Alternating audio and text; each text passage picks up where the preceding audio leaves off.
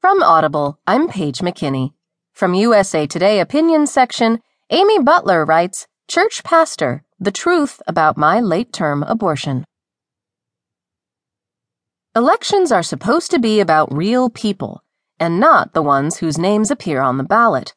They're supposed to be about all of us, the policies that will impact our lives in tangible ways, and the choices we make about the country we want to be. But this year, we've watched a major candidate for our country's highest office demean and slander whole categories of American citizens. We've watched him make offensive, outrageous claims about real people and real decisions that everyday Americans face. People like me, decisions like mine. What sent me to my computer to write is late-term abortion. As I heard Donald Trump talk about babies being ripped from their mothers' wombs, as if ending a pregnancy is a reckless, irresponsible afterthought, my outrage poured down my face in angry tears. In those moments, Trump, who has never been pregnant and presumably has navigated this far in his life without undertaking any difficult, gut-wrenching gray area decisions, used my own pain, deep, deep pain, to advance his political agenda. But his words won't tell my story, so I'll tell it here. I don't often speak about this experience, and I've never written about it until now. The late-term abortion I chose was the end of a dream. The pain was so real and so consuming that navigating my way through the grief, I never thought that I would have the happy, healthy family that I do today.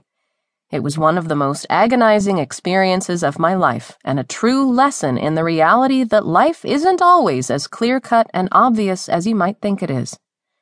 When my oldest son was a little over a year old, my husband and I got the news that I was pregnant with a second child, a girl. Chasing a toddler while juggling a job and all-day sickness was no picnic, but I was excited about the new addition to our family. As is the case with not-first pregnancies, I handled most of the doctor's appointments on my own. I knew the drill. Everything seemed to be going well. The baby was active and present in family conversations, her big brother slowly acquiring the language of siblinghood, the lively discussion of her name a frequent topic. Until one routine appointment toward the end of the pregnancy, when the doctor looked and looked at the sonogram images, was silent for too long, then told me to hang on, she'd be right back. The moments that followed were filled with one doctor after another entering the exam room, looking at the sonogram screen, then retiring to the hallway and whispered conversation with my doctor. I kept asking what was going on, but nobody would tell me anything. As I sat there in the cold company of beeping monitors, my heart beat so fast and I felt so afraid.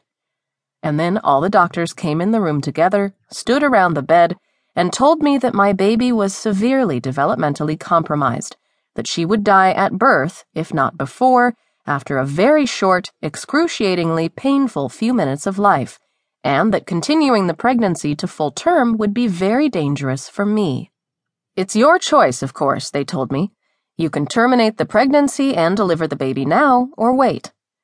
I went home that night and cried, like I did for months and months after that day, but I never had a second thought about the right thing to do. For me, it was important that the baby not experience pain, and that we have a little ability to say our goodbyes in as safe and loving way as we could. It never even occurred to me that someone else, the government, would have anything at all to say about my own gut-wrenching grief.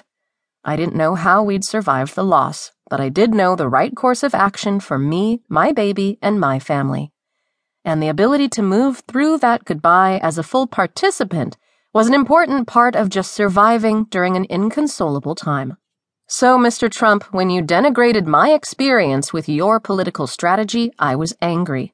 I take issue with your characterization of my grief as a clear-cut morality test. The words you chose to use did not in any way reflect my experience of a terrible rending the day my heart broke.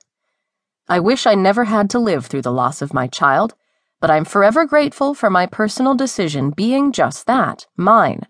I had a choice, and I chose to make the hardest decision and carry the pain of that decision with me for my whole life to ensure that my child didn't suffer.